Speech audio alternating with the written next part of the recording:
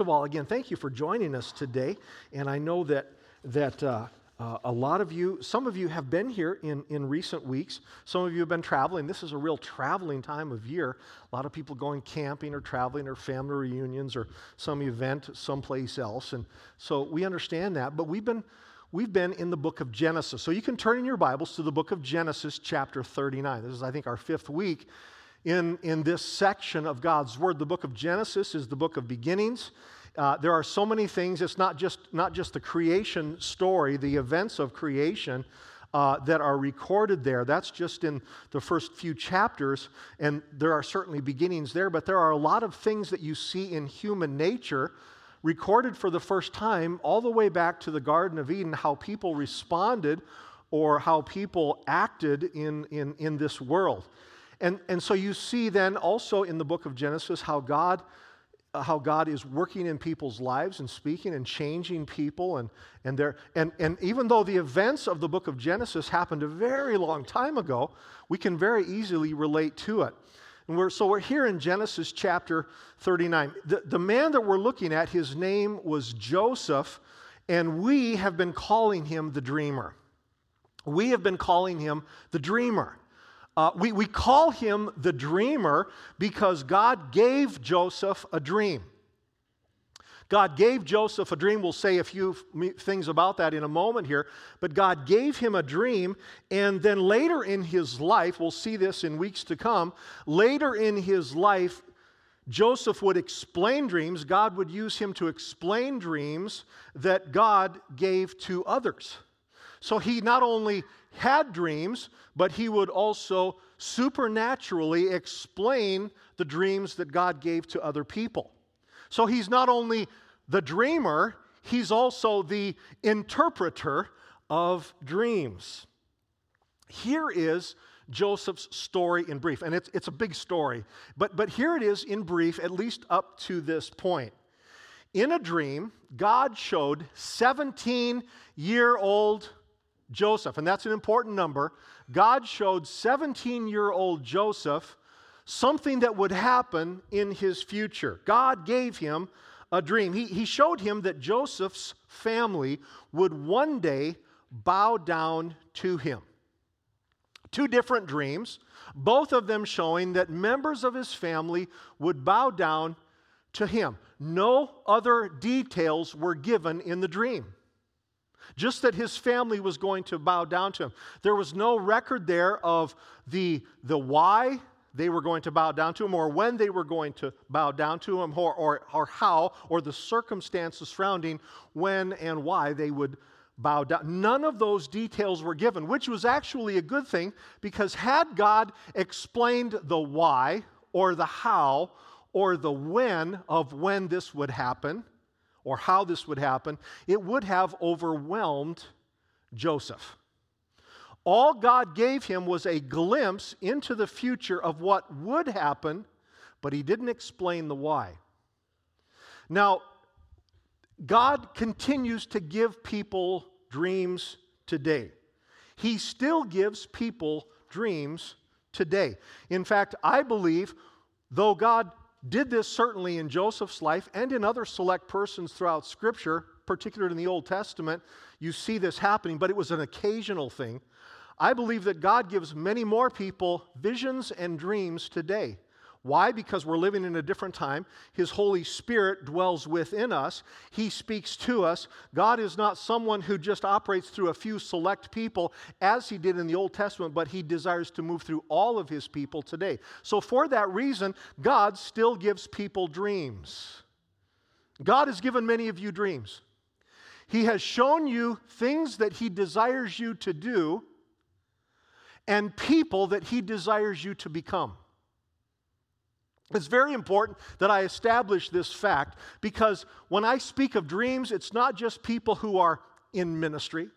You know, it's like a calling into ministry. It's broader than that. It's not just somebody who's going to do something that is world-changing. It's not just somebody who's going to have a great deal of notoriety or fame. Maybe that's not the best word. It's not just going to be someone who is going to be known worldwide, but rather God speaks into people's hearts. He shows people, gives them a glimpse of what they desire to be. I remember talking with someone several weeks ago. When they were young, they saw how somebody operated in a family, and God spoke into their heart, into this person's heart, and they said, someday I want this in my own family. That if God gives me a family, this is what I want. What was that? That was a God-given dream. It didn't happen in the middle of the night, although that can still happen. I've talked with others here, and your businessmen or your farmers or your ranchers, your people who are involved in commercial enterprise of some sort, and God puts it on your heart to do something, to build a business or to grow a business or to grow a farming or ranching operation. He puts it on your heart, and it's not just about doing something with the business, but that God desires to do something with it beyond just making a living. There are people that God puts it in their heart that they want to see something happen in their children or in their grandchildren. Or God desires to use them in their job in a unique way. And I shared a couple of weeks ago, I went back and counted about 7 different times in my life where I just know that it was just a glimpse into the future, and it was so small. But God said, this is what I want you. No details for me. But I knew that that was going to be a part of my future. Some had to do with what I do as a pastor, but others had to do with what He desired to do in me as a husband, and it was long before I met Joni. There was something, I remember one time I saw this and God put it in my heart that one day I was going to do that as a father. It was a God-given dream. I don't want you to look at this and say, well, I've never had something like Joseph, so obviously this doesn't apply to me. I would say this applies to most every person here who has a living relationship with Jesus Christ, and the Holy Spirit in some way, at some time, in some place, speaks something into your heart, and it may not be big. It probably doesn't involve all of the details, but He puts something into your heart. Now, let me give you a heads up on something.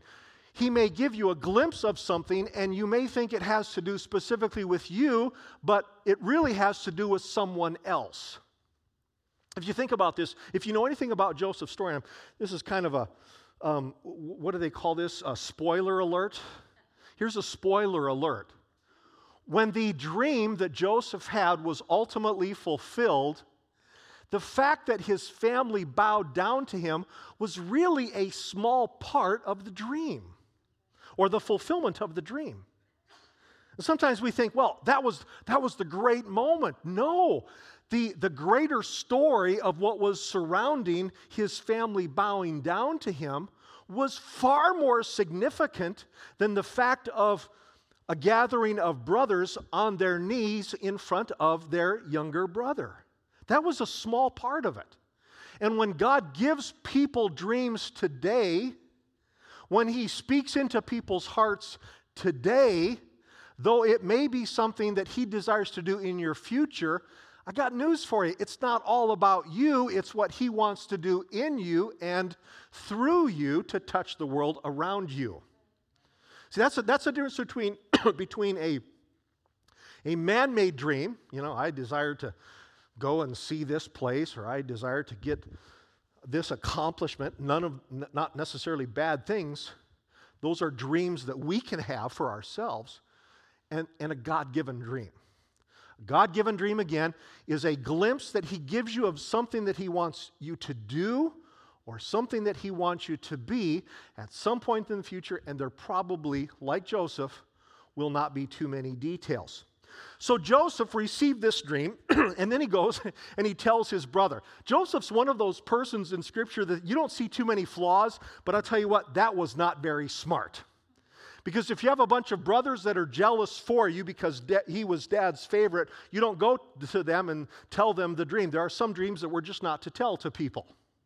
And let me just add that for you as well. God may have spoken some things to you, and they're only for you for right now. Well, he went and he told his brothers. They were livid. They didn't like him in the first place. They were jealous of him in the first place. The Bible says that they initially wanted to kill him, but they settled on selling him into slavery. I tell you what, you can read it later in chapters 37 and following, but this is one messed up family. I mean, I've sensed family tension. I've worked with some of you and a lot of other people in trying to resolve some situations with family, but I'll tell you what, I don't remember the last time that somebody conspired against a family member to kill him. It crossed my mind to sell my brother into slavery, but there was nobody buying him at that time. I hope he's listening to this. I'm teasing. This was a messed up family. This was a whacked out family. Well, the story goes on, and he's taken to another nation, Egypt. It's a different culture. He was sold to a powerful man named Potiphar, and it was in Potiphar's house. It was in this place called Potiphar's house that we begin to see Joseph's character, how he became, the Bible tells us in chapter 37, he became trusted. Actually, in chapter 39, he became trusted. He worked hard. He was honest. He was responsible. Here's this person who is in a bad place, but he doesn't just simply look at this bad place and say, well, I'm in a bad place. I'm just going to, live for another day and just, subsistence living and just kind of get along and don't raise your... No, he was a man who his character, which was already there, is revealed in a very bad place. Now, how does that relate to us?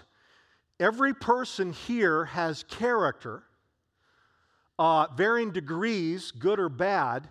Every person here has character, but it's going to be observed, it's going to be revealed in difficult places. If you want to see a person's character, put them under pressure and see how they respond. The character is going to come out. It's going to be revealed. Well, he's a man who's under pressure, and his character comes out, but his character is revealed in that he becomes more responsible. He's trustworthy. He becomes like what we would call him the chief of staff of Potiphar's house. And he's in charge of all of the people, except two people, Potiphar and Mrs. Potiphar. So his dream wasn't fulfilled, but his life wasn't so bad. Now, the Bible does not go into details and exactly how it was in Potiphar's house. So here's an assumption that I have. I assume that life was pretty good for him, even though he was still a slave. If he's chief of staff in the house, he's got the best of the quarters, the slave quarters or the servant quarters. If he's in charge of everyone else, including the cooks, he's going to eat probably rather well, at least better than a slave serving elsewhere. He was still in slavery. It's not a perfect situation, but in many ways, I think, it's an assumption, I think that Joseph had it pretty good. The dream hadn't come true yet, but he still had it rather well. Until Potiphar's wife asked Joseph to sleep with her. The Bible says that she came to him one day. She noticed that he was good looking. It says that he was a well-built man, I think is how one translation says it. He's handsome in every way. He's admirable. He's got a nice character, and people see that. And she comes up to him and she says, I'd like to sleep with you. She propositions him. The Bible goes on to say that Joseph refused her. Not once, not twice, but the Bible says day, and this is a quote, day after day.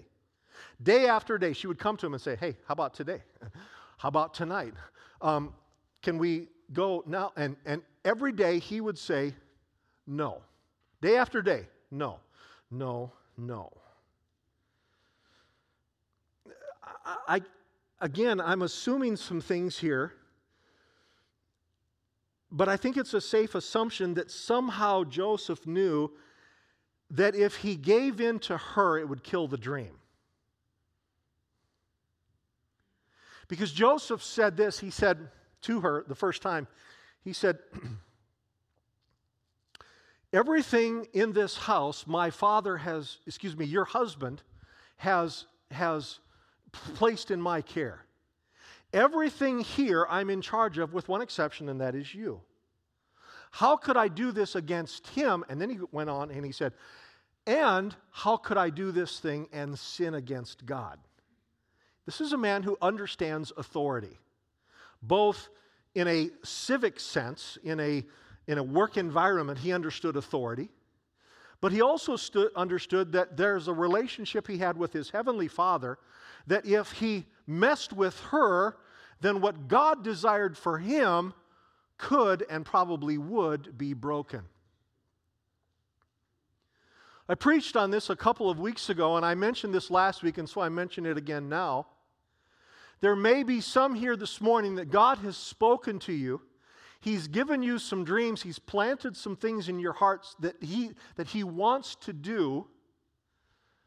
But you've been reminded, even in these 2 weeks, you've been tempted.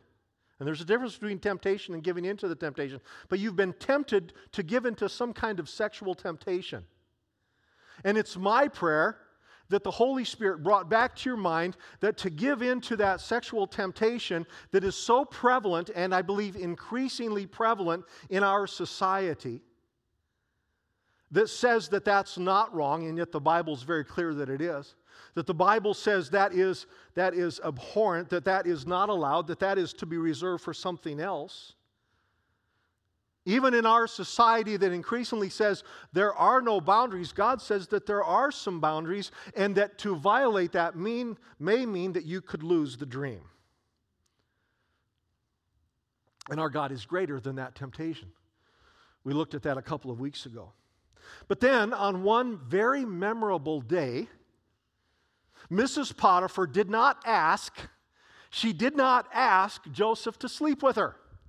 Instead, the Bible says she came to him, she grabbed him by his coat, she pulled him close, and this time not asking but demanding, she said, "Sleep with me."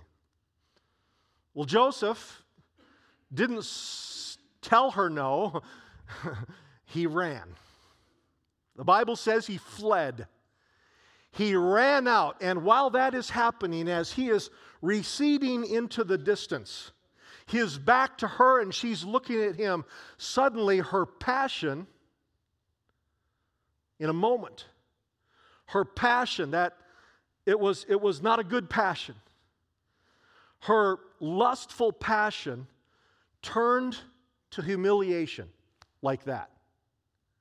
And then just as quickly as her wicked passion turned to humiliation, in just as fast, her humiliation turned into rage. Sometimes that happens. It can happen very, very quickly. Sin, any kind of sin, can turn into humiliation, can turn into rage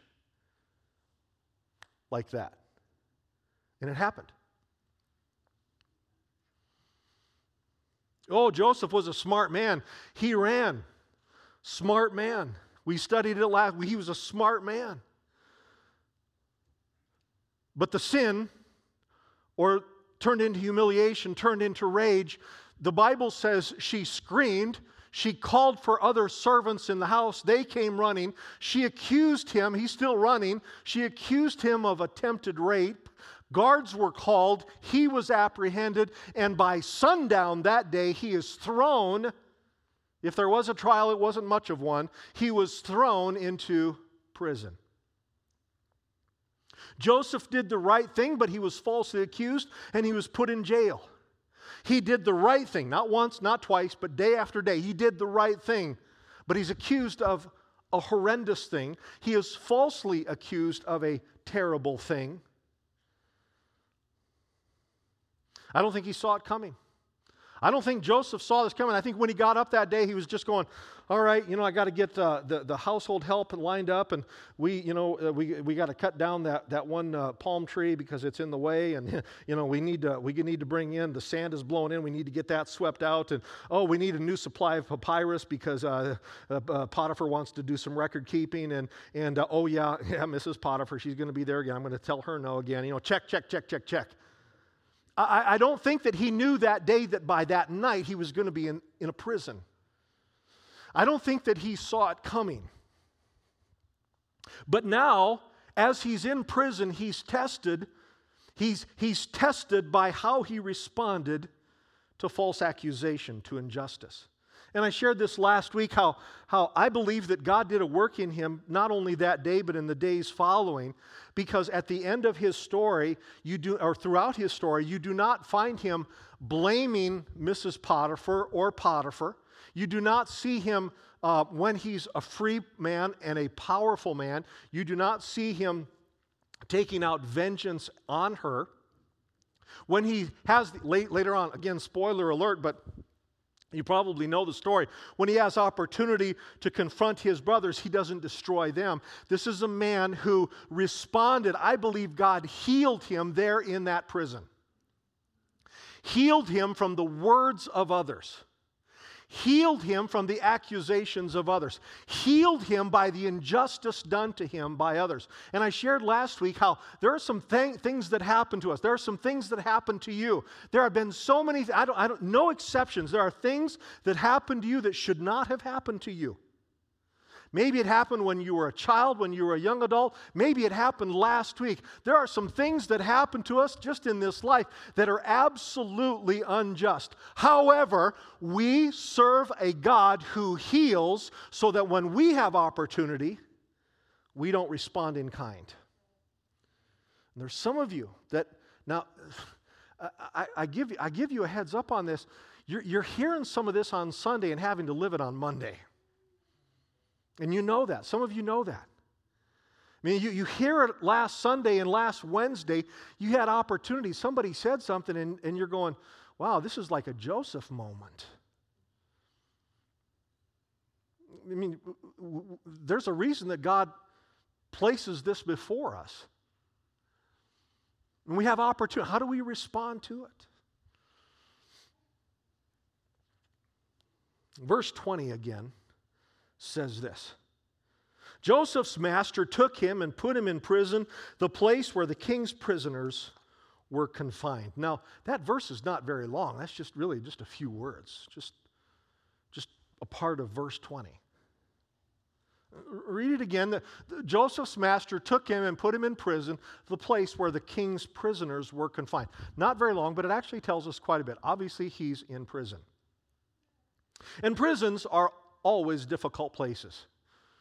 I don't know if you've spent much time in prisons or jails, if any. I've been in, okay, confession time. I have been in jail so many times, sometimes visiting some of you, but I've been in jail visiting people. And I don't like being in jail. Now, I'm there, and I know that when the meeting's done, I'm going to go, but I don't like, I got to be honest, it bothers me to go into a jail and hear that door click behind me. And that's bothersome to me. Prisons are, on the best days, I've never heard anybody say, well, that's a great prison. It's prison. Joseph was in prison.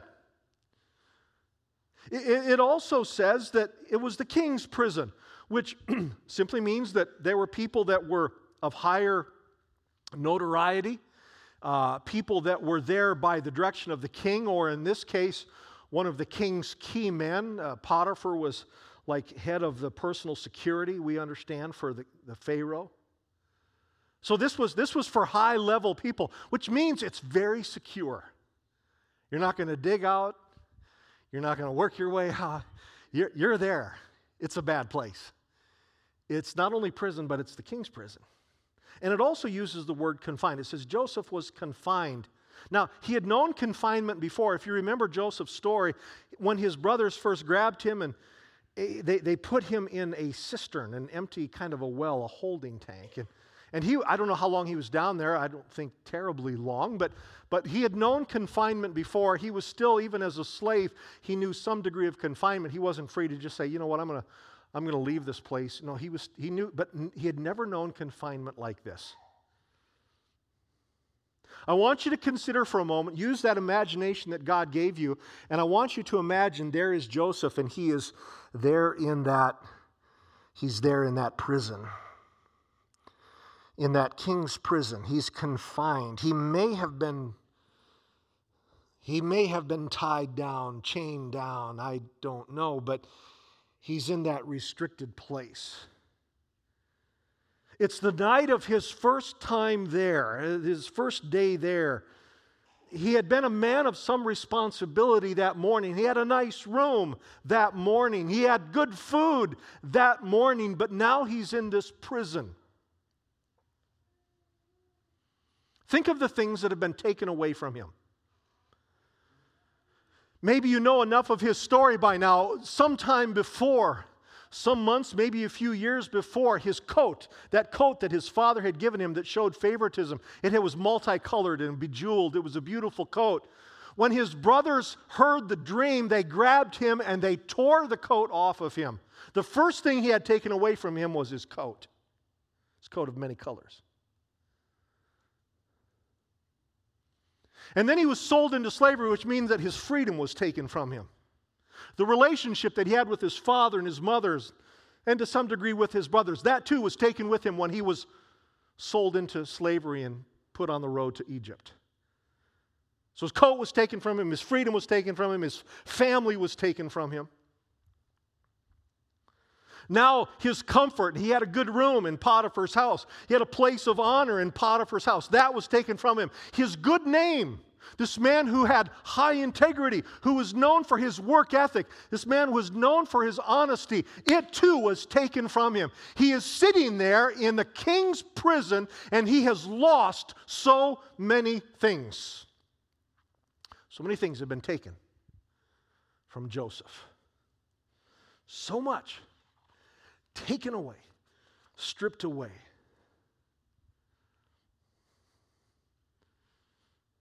You ever had anything taken from you?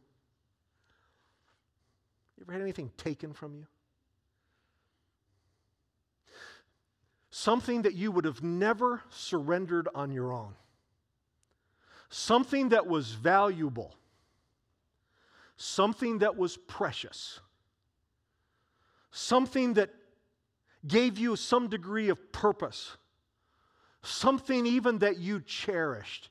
You ever had anything taken from you?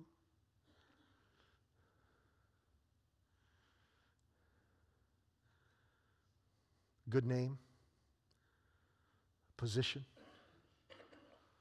comfort, family, security, peace, honor. You ever had something taken from you? Maybe you can understand a little bit of what Joseph was feeling in his first night, confined in the king's prison.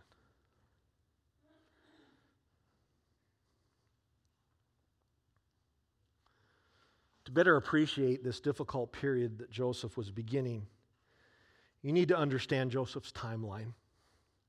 The Bible says Joseph was age 17 when he was given the dream, and then shortly thereafter sold into slavery.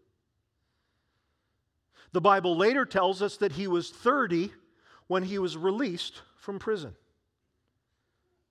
That means that Joseph endured 13 years, either as a slave in Potiphar's house or as an inmate in the king's prison. I want you to understand that timeline. That by age 30, nearly half of his life has been spent, or will have been spent, either as a slave or as an inmate. 13 years is a long time.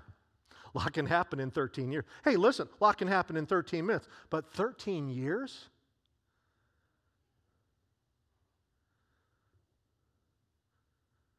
What would happen inside of you if 13 years of your life were beyond your control and beyond your choice, in one sense, taken from you?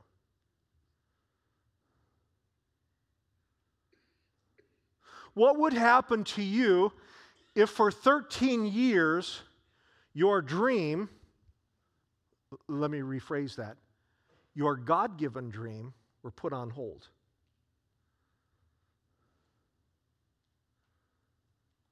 How would you respond if for 13 years you were separated from the people that you loved, doing the things that you used to do? 13 years is a long time. 13 years. It's a very long time. What would be the big temptation there in prison? I'm not talking about just that first night, but what would be the big temptation if early on he was tempted with, doubt.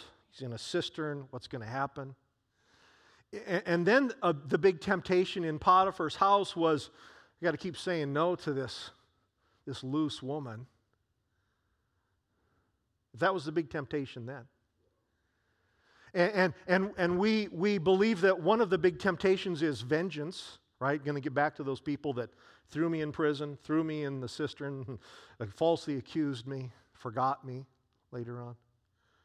If that was a big what's the big temptation? Over these 13 years, what's one of the big things that he would fight? I mean, just beyond the normal of, living and surviving in a prison. What would be the big thing? Again, it wasn't the sexual advances of the boss's wife. He was in prison. She had probably moved on to someone else. It wasn't the attacks of his brothers. They were a country away.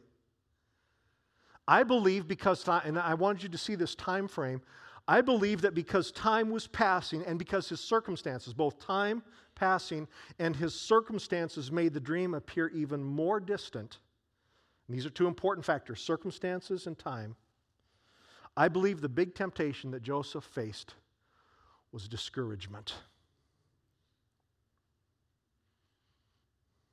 Discouragement. Do you ever think about discouragement as being a temptation? Do you ever think about discouragement as being something that could defeat you? Did you ever think about discouragement being something that will keep you from seeing the fulfillment of a dream, a God-given dream? Discouragement literally means a dearth or a lack of courage. To have courage removed from you. Discouragement. And here's a definition. The emotional and even spiritual erosion that happens when time and circumstances make the fulfillment of a dream seem less likely.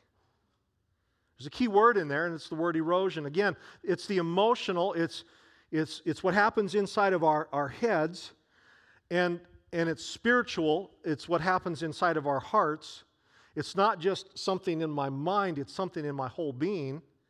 It is the emotional and even spiritual erosion. That's the key word, erosion. In other words, erosion happens generally bit by bit. Disappointment can happen in a moment, right? You find out something and you're disappointed. But discouragement implies a degree of time. It's an erosion. It's over the course of time. It is an emotional and spiritual erosion that happens when time, long time generally, time and circumstances make the fulfillment of the dream even less and less likely. You see, discouragement wasn't something that he faced just on that afternoon or that evening of his first day in jail, in prison rather. Discouragement was something that he would have to fight for the next 13 years.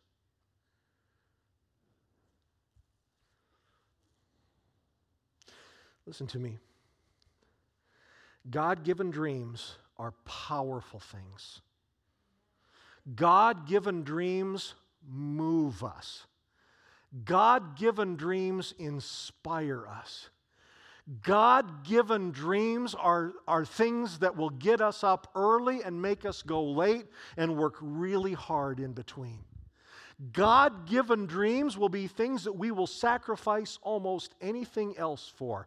God-given dreams are powerful things. But there's a dream killer. Discouragement. Discouragement is a tool that Satan uses to kill dreams and to defeat us. Did you ever think about discouragement as a temptation? Did you ever think about that? Discouragement. It's powerful and it's real. Never underestimate the destructive power over the course of time, the destructive power of discouragement.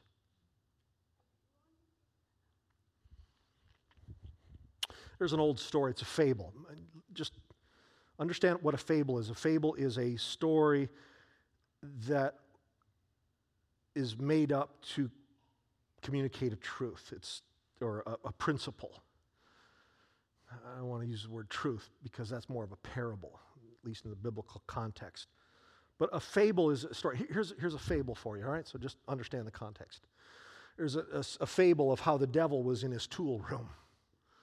The devil was in his tool room. And he was giving a tour of his tool room to a demon. He was showing him his tools. They walk into the room, and the devil's tools were right there, and they were arranged on the wall. Labels on each of the tools. There arranged on the wall were the devil's tools like hatred and anger and envy and jealousy and lust and greed and doubt. They were Satan's tools.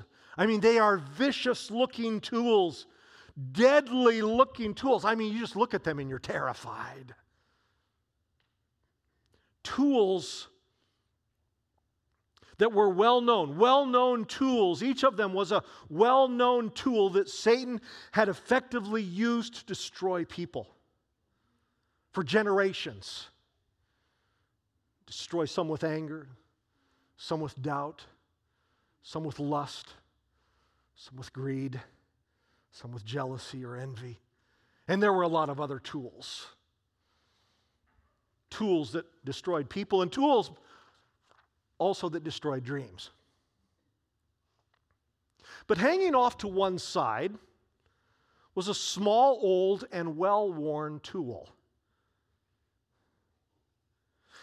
It was not so deadly looking. It wasn't so scary looking. It appeared, however, to be one of the most used tools in Satan's tool room, and it was labeled discouragement. The demon asked the devil why it was set apart from the others. Satan replied, "Because I use that tool more often and more easily than the others." And then he explained, "Many people forget that discouragement belongs to me. With discouragement, I can open doors that are tightly bolted against all others. And then, once I am inside a person with discouragement, I can then use any of these other tools that suit me best." I want you to think about that.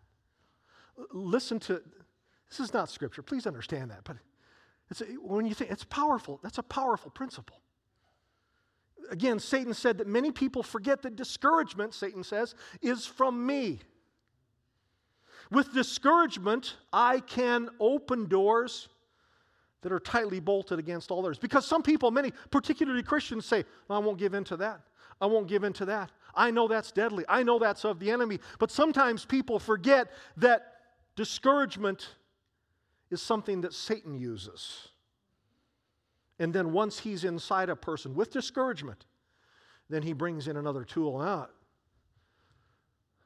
this is not a time for you to affirm and say, "Yeah, that's me," but how many persons here has the enemy gotten into your heart through discouragement? Because of time and because of circumstances, and it seems you're further and further and further away from the dream. Maybe you're discouraged because of what someone said or did or falsely accused. Maybe you're discouraged, you've been discouraged and because you spent such a long process But the enemy gets into your heart. He walks into your heart through discouragement, but he then brings something else in. Discouragement is powerful. Discouragement, never underestimate the destructive power of discouragement. And I tell you what, the enemy has used it. He's used it and perhaps even is using it on some of you. And some of you right now, I don't know your story, I don't know your background, but there are some here this morning that you are deeply discouraged, and I want you to understand that that is not of God, that is of Satan. Discouragement is powerfully destructive.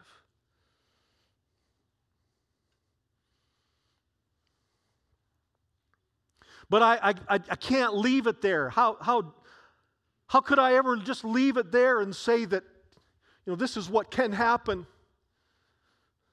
What's interesting, if you know the rest of his story, and we can talk about his story, the thing is with Joseph, while he was surely tempted by discouragement, not just that first night, but many times in the early prison days and in the 13 years in the years, and by the way, we don't know how many of those years he was in Potiphar's house and how many years in prison. I tend to think that Potiphar's house was not a very long time because Mrs. Potiphar noticed him pretty early on. I think that the majority of that timeline that you saw up there earlier was not Potiphar's house, but it was more prison. It's opinion. We don't know the exact numbers.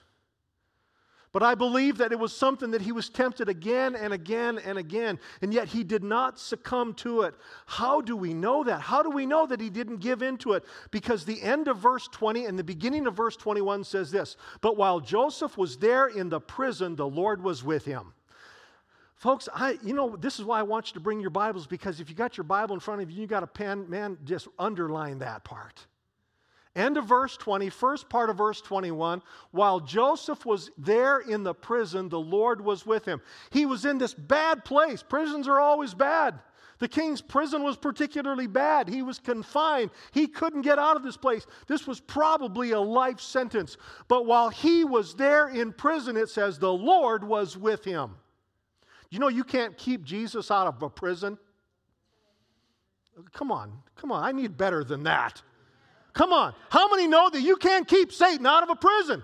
Keep Jesus out of a prison. What did I say? Satan is in prison. You can't keep, let me do it again. You can't keep Jesus out of a prison. I love that text. Underline it. But while Joseph was there in the prison, the Lord was with him. And the key verse there, or the key part of that statement is with him. God was with him. The same one who gave him the vision was with him.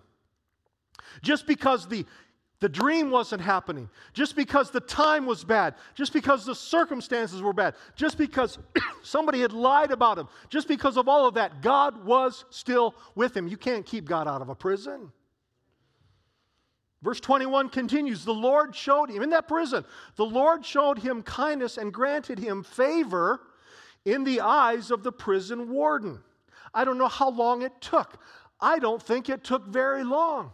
But I think that the same character that had been displayed and revealed in Potiphar's house was now being revealed in even a worse place. And in that horrible place, here's this man. I don't believe he gave in to discouragement, though he was tempted. He was surely tempted. I don't believe he gave into it, because even in that place, he could have said, you know what, that's it. I'm just going to keep my head down. I'm going to eat my mush in the morning, my mush at night, and just hope for an early end. But he didn't. He's sitting there in this prison, but I can surrender to this, I can succumb to it, and I'll tell you what, boy, sometimes you're just really tempted to give into discouragement. Or he could say, here I am in this bad place, and I'm going to trust God because God is with me. He still sensed the presence of God in his life. So you know what, I might as well organize some things here. And even in that horrible place, God used him. By the way, can I add this?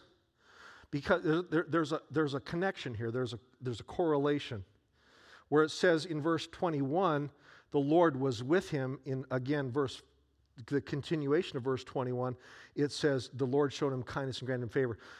when you have favor with God, you will also receive favor with man. Not all people, but there's a connection there. Some of you are hoping to make connections. Listen, you have favor with God, and you walk in His blessing, and He's going to bless your other relationships. There's so much here.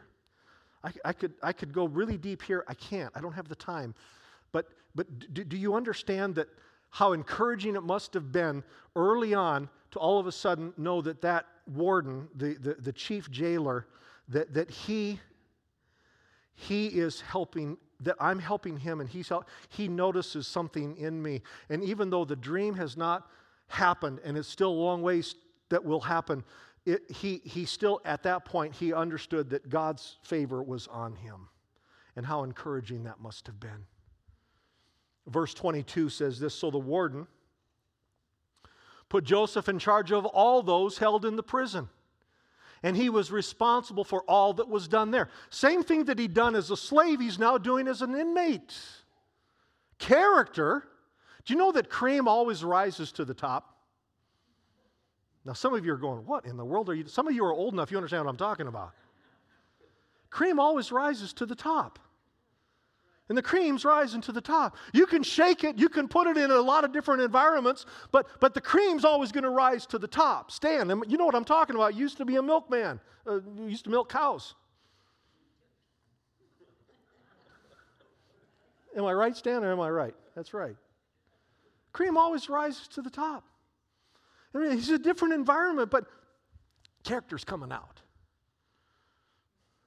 The warden paid no attention to anything under Joseph's care because the Lord was with Joseph and gave him success in whatever he did.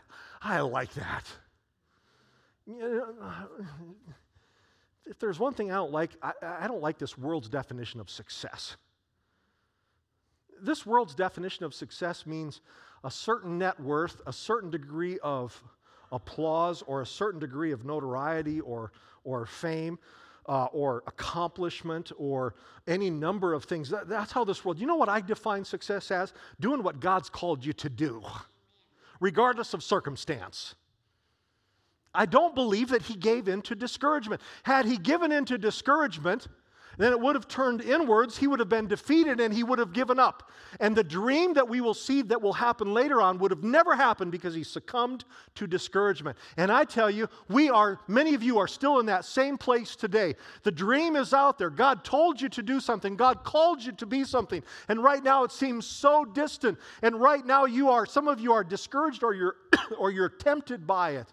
And I tell you, with the power of the Holy Spirit, we have someone who resides within us that can supernaturally encourage us. See, you're not alone. If you have been saved, if you have been transformed, if you have a living relationship with Jesus Christ, then you need to also know that He gave you His Holy Spirit. John chapter 14, Jesus said this, I will ask the Father, and He will give you another advocate, means helper, counselor. He will give you another advocate to help you and be with you forever. Notice the terminology, with you. Same thing back in chapter 39 of Genesis. But now the Holy Spirit speaking to us, speaking to you and speaking to me, He will be with you forever, the Spirit of truth. The world cannot accept Him because it neither sees Him nor knows Him. But you know Him, for He lives with you and He will be in you. There are some of you right now, not physically in a prison, but you're in a bad place. You're facing some circumstances that are big, that are real, that are harsh, that seem to make the dream further away, not closer.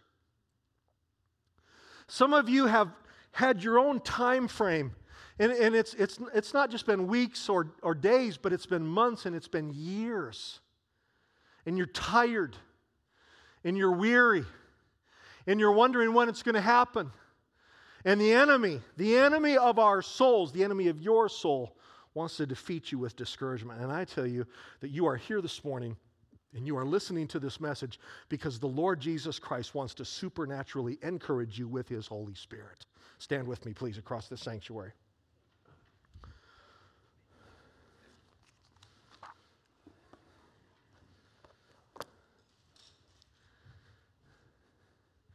In the last number of weeks, so many of you have come up to me after this service, but even more so during the week. You've come to me and you've said, God spoke to me last week. I shared with somebody earlier, you know what? If you forget who it was that preached the message, I am totally delighted with that. But if God burns something into your heart, that's what I want. I believe that God has spoken to some of you, and I believe that God has spoken to some of you today. And I want you to understand that right now, today, God wants to supernaturally encourage you. You are not here by accident. It is not by chance that you are here. It is not by just, any other.